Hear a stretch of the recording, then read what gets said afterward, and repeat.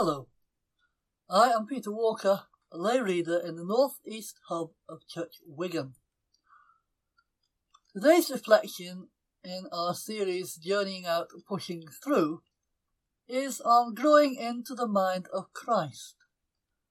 I will begin with a reading from 1 Corinthians chapter 2 using the New Revised Standard Version. Proclaiming Christ crucified. When I came to you, brothers and sisters, I did not come proclaiming the mystery of God to you in lofty words or wisdom, for I decided to know nothing among you except Jesus Christ and Him crucified. And I came to you in weakness and in fear and in much trembling. My speech and my proclamation were not with plausible words of wisdom, but with a demonstration of the Spirit and of power, so that your faith might not rest on human wisdom, but on the power of God.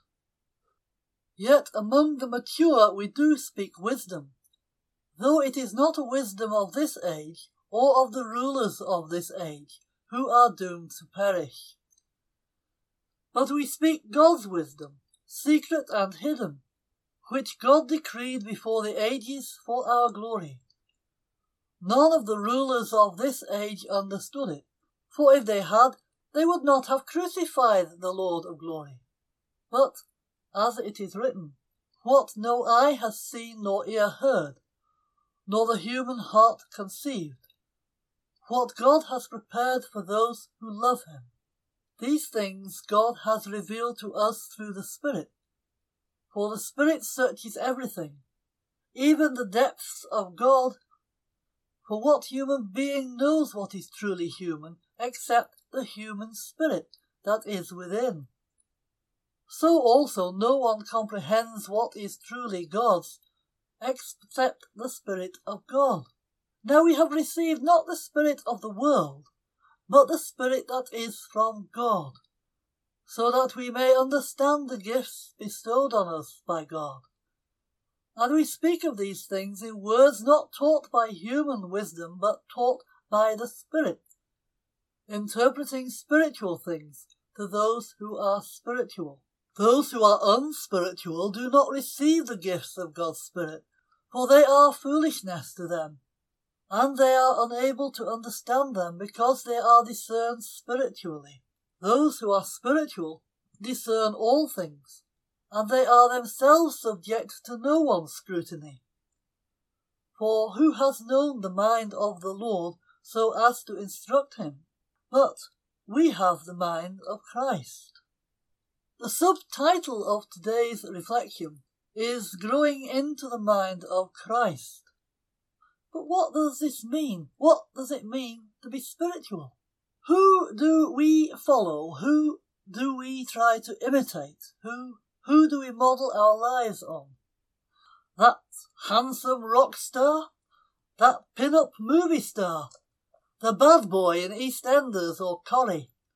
The hunk who scored the winning goal that earned your team the cup? What draws us to these celebrities? Is it their good looks? Their skill with the ball? Their persuasive charm? Their mesmerizing rhetoric? How often do our worldly superheroes fall off the pedestal we place them on? Their flaws and failings exposed, and yet we still admire them. We queue for hours in the rain to get tickets to watch them perform. We vote for them. We protest and attack their critics, despite their weaknesses, their failures, their doubtful morals and questionable behaviour. We are not unlike the people of Corinth. Paul was not a man of fine speech or movie star looks. He didn't make great speeches to win the votes of the crowd. They admired fine speech and debate regardless of content. Paul demonstrated the wisdom of God through the death on a cross of Jesus Christ, a criminal's death. To many this was nonsense. And what is more, he claimed to know the mind of Christ, and that we, too, Christians, followers of Jesus Christ can also grow into the mind of Christ. Which would we choose to follow? The person of fine speech, good looks, a skilled athlete, or the person who would die for us? Growing into the mind of Christ means growing into the mind of God. Jesus said, I and the Father are one. John chapter 10 verse 30. And in John 17 verse 21 he said, As you, Father, are in me, and I am in you, may they also be in us, so that the world may believe that you have sent me. Jesus knew the mind of God, therefore growing into the mind of Christ means knowing the mind of God. The psalmist in Psalm 147 verses 10 to 11 says, His, that is God's, delight is not in the strength of a horse, nor his pleasure in the speed of a runner, but the Lord takes pleasure in those who fear him, in those who hope in his steadfast love. Jesus showed us the mind of God in his life, death, and resurrection. And if we truly want to know his mind, then we will do likewise, even unto death. This means going against the trend, against the norms of the world, seeing through the glitz and glamour of stardom and celebrity, and pushing through the cultural barriers that separate us from those who are different to us. Seeking the lost, befriending those who are different, isolated on the margins of society. Going out of our comfort zone, welcoming the asylum seeker, the refugee, the BLMEQ neighbour, the person with mental illness or disability, as if they were our own brother, our sister, our mother. While he was still speaking to the crowds, his mother and his brothers were standing outside, wanting to speak to him. Someone told him, Look, your mother and your brothers are standing outside, wanting to speak to you. But to the one who had told him this, Jesus replied, Who is my mother? And who are my brothers? And pointing to his disciples, he said, Here are my mother and my brothers. For whoever does the will of my Father in heaven is my brother and sister and mother. Matthew chapter 12 verses 46 to 50.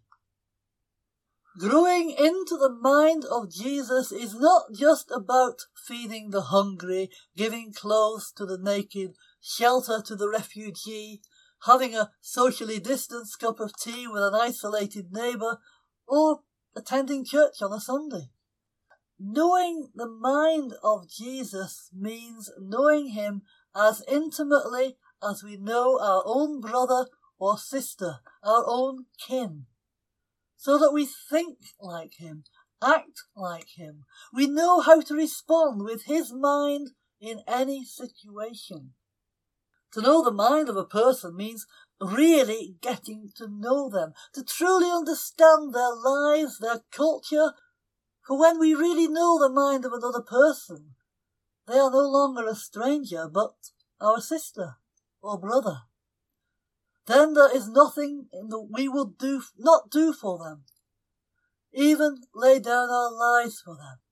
There is nothing we would not do for them, even lay down our lives for them.